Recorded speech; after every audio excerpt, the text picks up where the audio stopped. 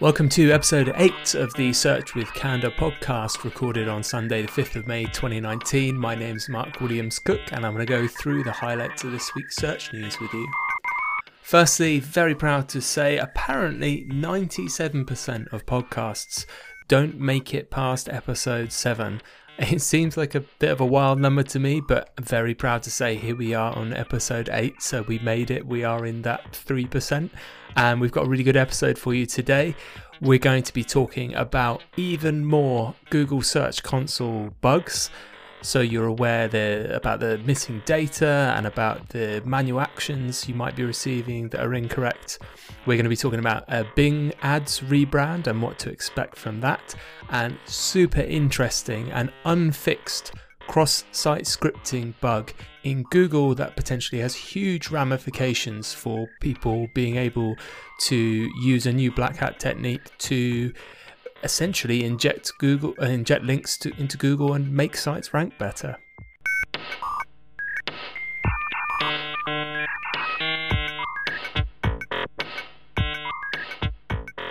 It's been a really bad week for Google again in terms of bugs and things not working properly.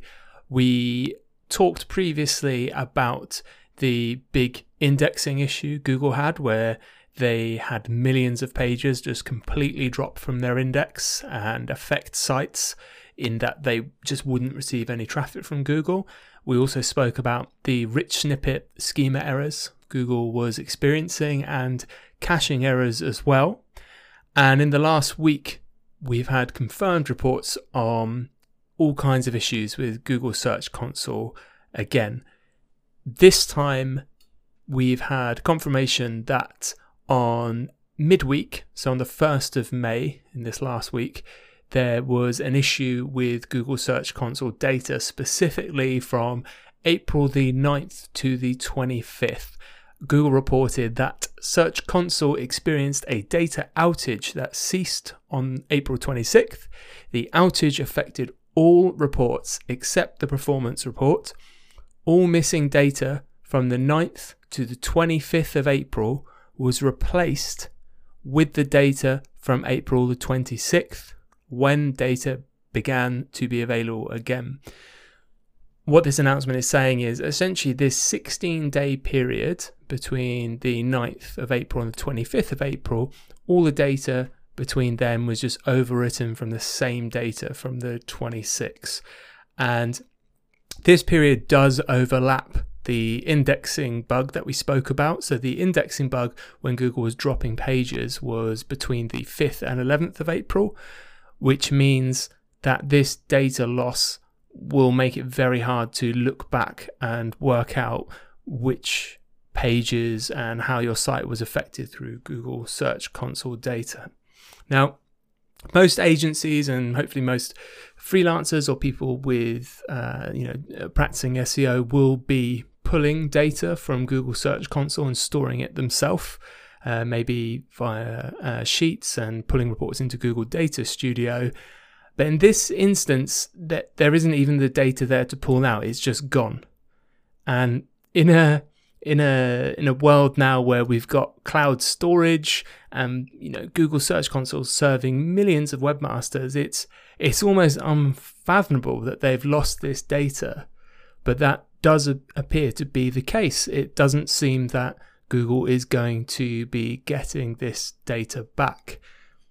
We saw yesterday was Star Wars Day for Star Wars fans, so May the 4th, and the Search Console team had released some Easter eggs in Google Search Console with C3PO, and you could click and kind of have some Star Wars stuff in Search Console, which was met, I think, with a little bit of annoyance from a lot of webmasters and described, I think someone put it really well as describing it as a little bit tone deaf, in that they've had this really serious issue where we've got over 2 weeks of data just gone, and they're sort of focusing on doing these Easter eggs. It's maybe a bit of a wake-up call if you're relying on free services, maybe even things like Google Drive, that it's a good idea to have your own copy of the data that you own and control as well. So this is something that I find really unexpected, that Google in 2019 could just lose all their copies of this data, but it does appear to be gone. And at the same time this was happening, so at the same time we've got this issue with data going missing from Search Console, there appears to have been a problem with the manual action report in Google Search Console. So manual action report is where your site's maybe received a penalty, so it's manually received a penalty. You'll normally get a notification of these through Google Search Console, and when you get one of these, it's time to sit up and take notice, because this is serious. It's going to have, you know, incredibly important repercussions on your site. Your search visibility is definitely something you want to take care of. Marie Haynes reported on the 30th of April on Twitter. She tweeted, "Something odd is going on for sites with manual actions.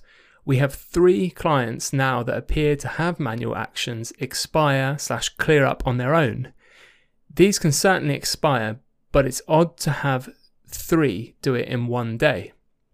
And she tweeted this, and there's been multiple confirmations on Twitter from other webmasters, on the Google forum support groups, and John Mueller did tweet saying something weird does seem to be happening there.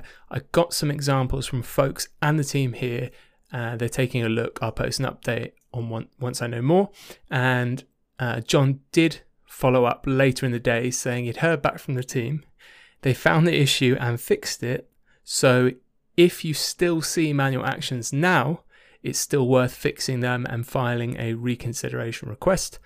Sorry for the brief confusion, and thanks for your patience. So what's happened there, it appears, is that there was a confirmed bug with the manual action report, and Google is saying if you are now still seeing that you have manual actions in Google Search Console, that it's worth doing something about them. Probably, we hope. It's interesting. When I spoke about this, the podcast before last, I was saying it's very uncommon for Google to seem to have so many simultaneous issues, and this I can't help but wonder if all of these things are connected. So there's been a lot of issues around crawling, indexing, and caching, and how this is reported in through Google Search Console. So we'll have to wait and see how this pans out and maybe affects webmasters. But for now, if you're looking for your data for the end of April in Search Console, I'm afraid it's gone and you're not getting it back. And there was a glitch with manual actions, so if you had reports surface, don't worry about it so much. If they're still there, you need to do something about them.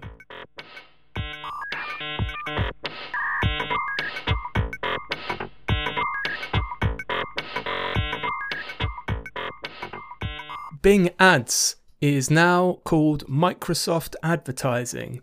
On the 29th of April, the Microsoft team did an official announcement on their blog saying, "These days, marketers have more power than ever to identify and reach customers. With data, AI, and automation at your fingertips, it's no longer just reaching more people that matters to growing your brand. It's about making each connection feel one-to-one at just the right time and place. More meaningful, more timely, and more valuable. This is how we see advertising evolving. We're evolving too. We're changing our name from Bing Ads to Microsoft Advertising. It's a simple shift because our clients and partners already know us as Microsoft, and many are already tapping into our new advertising products that go above and beyond search, such as the Microsoft Audience Network. You'll see the change start today as bingads.com becomes microsoftadvertising.com. Our partner program is evolving too, becoming the Microsoft Advertising Partner Program. Over the coming months, all of our experiences and materials will be updated to reflect Microsoft Advertising." So there we go. Just as you're probably finally getting used to calling Google AdWords Google Ads, Bing has rebranded to Microsoft Advertising as well. They go on in the blog post to cover what you should expect from this change, and they say, in the next year, we're introducing more advertising products with built-in AI, more connected to your data and your business. There are 2 offerings that showcase ways in which Microsoft Advertising is delivering on this potential. The Microsoft Audience Network. So the Microsoft Audience Network, according to Microsoft, reaches around 404 million people per month. And sponsored products is the other products which they say is going to showcase this.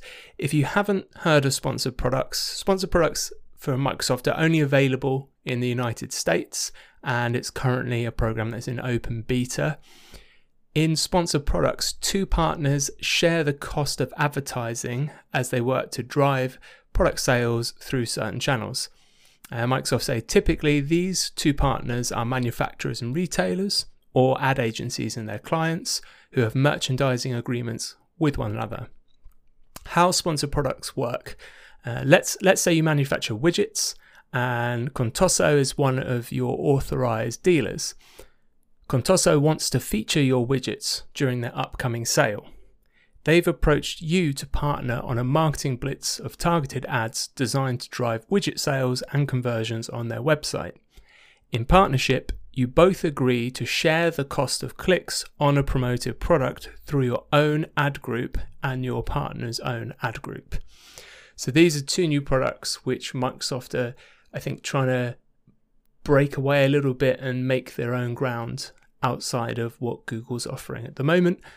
We'll still have to wait and see. A lot of marketers I know, paid search marketers, have been fairly, I should say, skeptical of the results that they've been getting from the more AI-driven platforms. But that's the direction Microsoft's going in at the moment. So we're going to have to get used to calling Bing ads Microsoft Advertising now.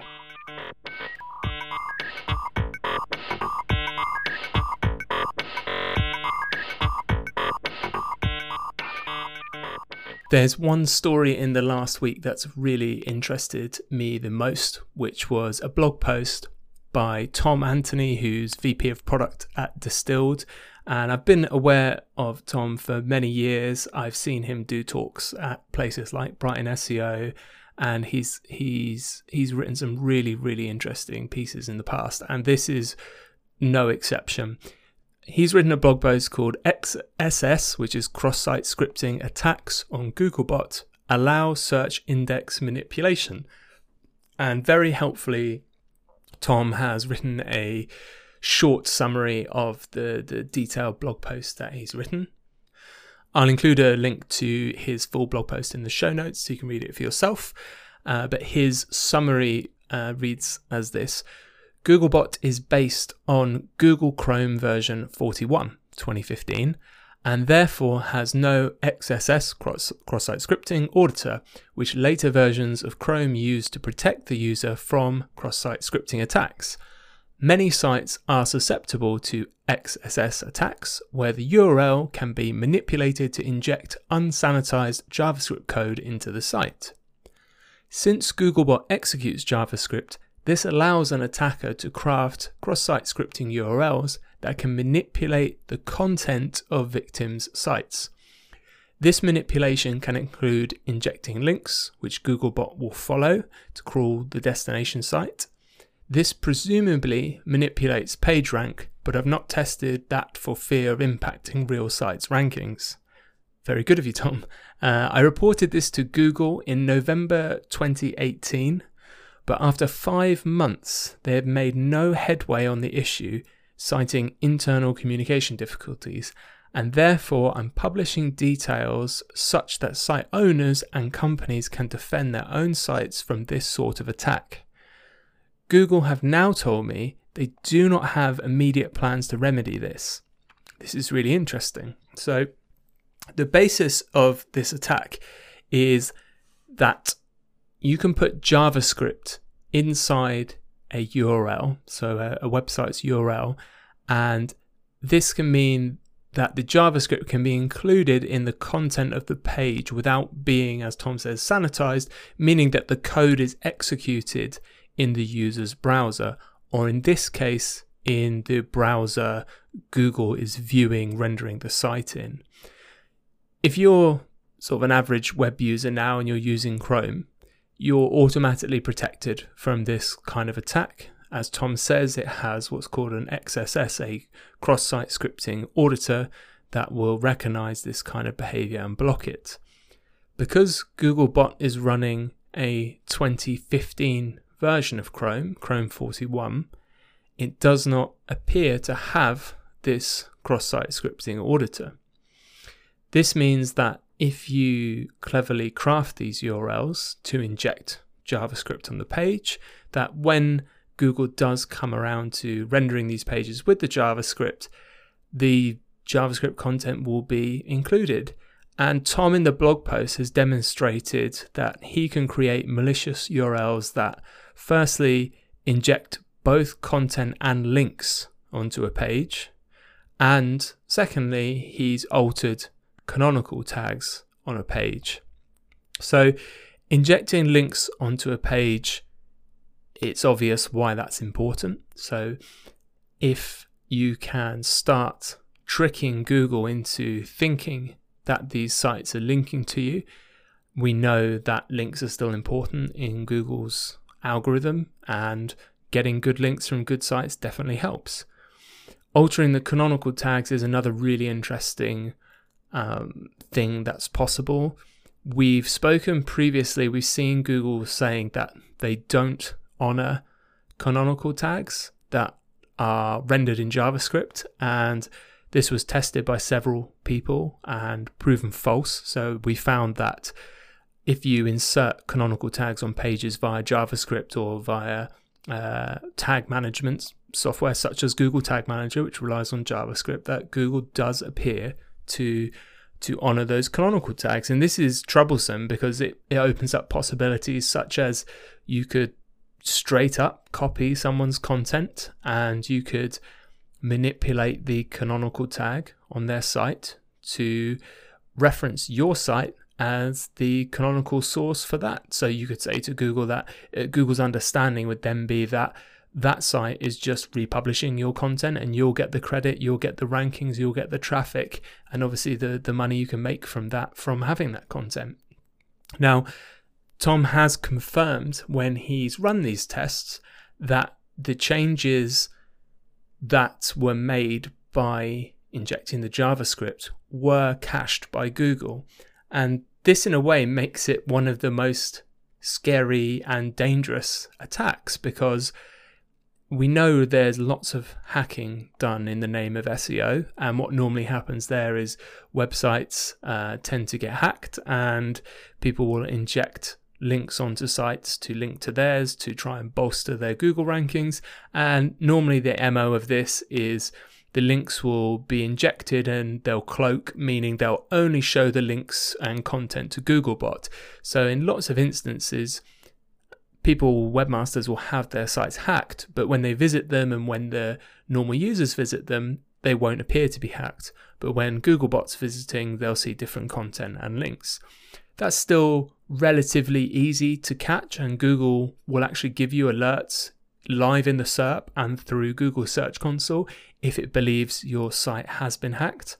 The difficulty with this is if you have someone injecting links technically on your site with this method, the only way you would be able to see that is if you start looking at the cached pages that Google has of your site.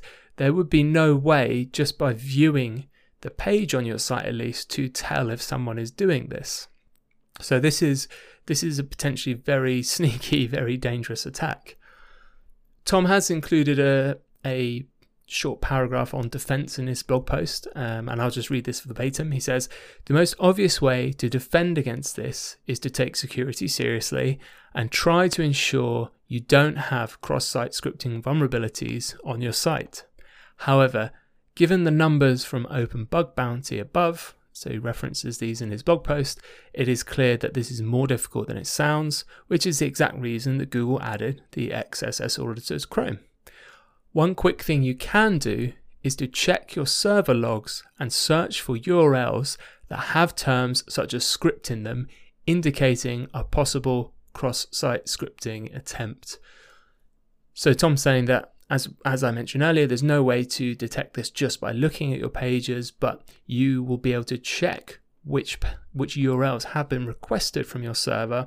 So if these do contain the word script, it's very likely, unless you've got those words in your URLs anyway, that someone is trying to execute script through your URLs.